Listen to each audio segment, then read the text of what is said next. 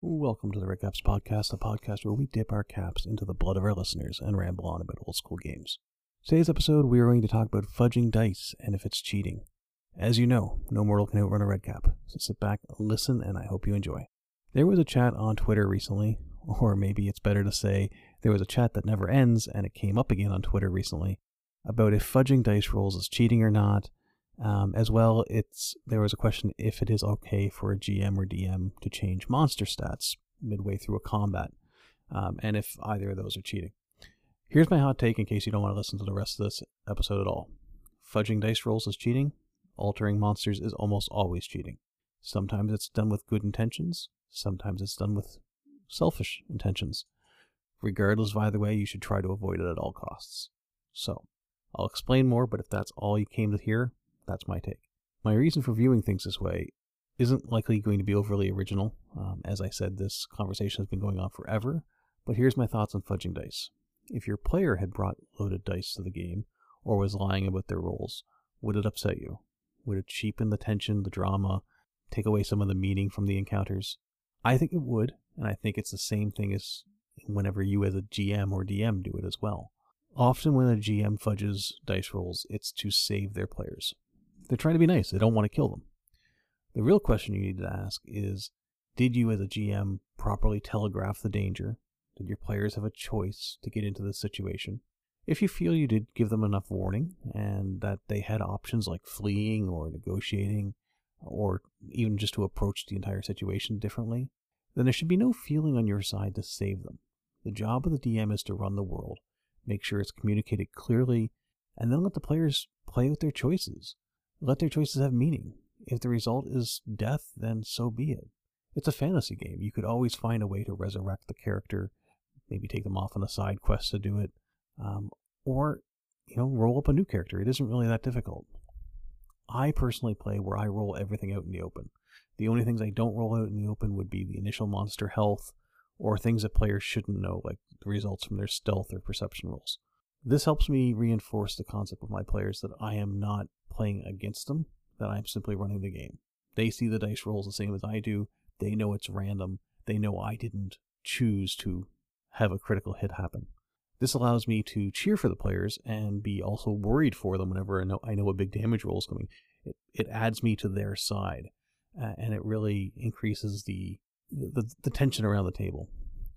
In short, if the players can't trust you to roll the random parts of this game fairly, how are they going to trust that you are running the rest of the game properly or believe in your world? Now, on to changing monsters.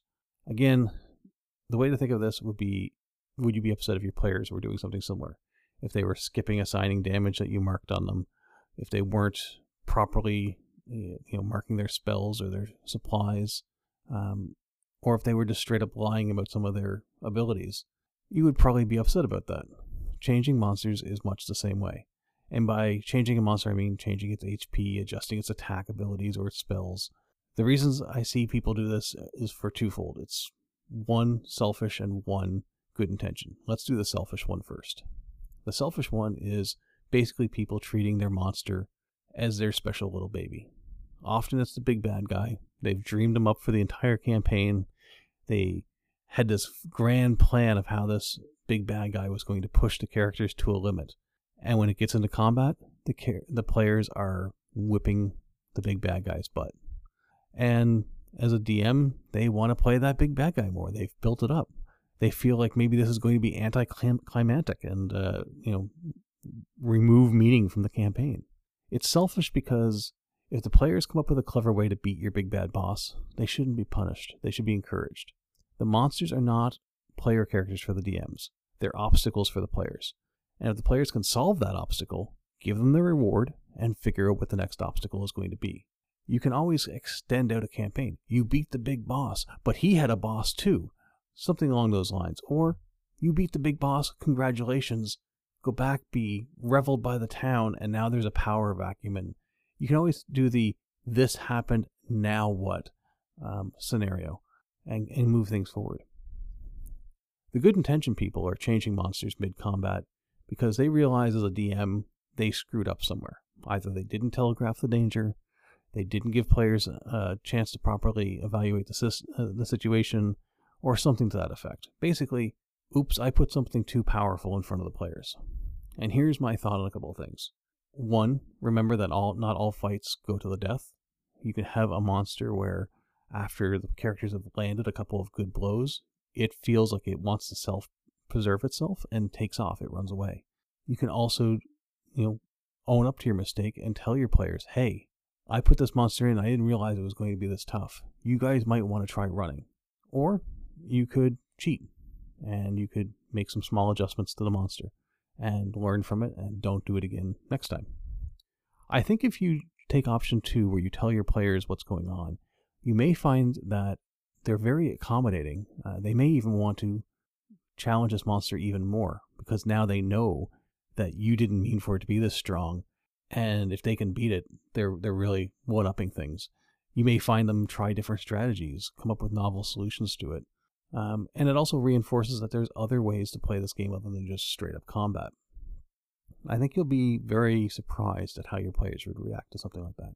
Remember, always, that as a DM or GM, you are supposed to be the source of truth in this world.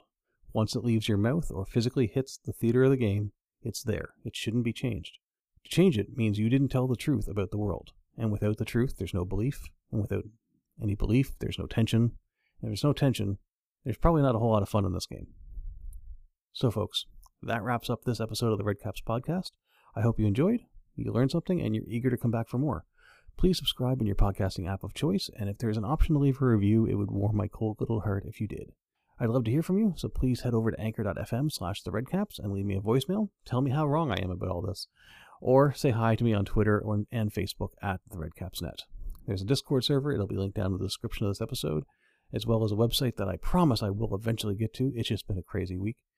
Remember, never let your cap dry out. Stay safe. Have fun. We'll talk again soon. Take care, everybody.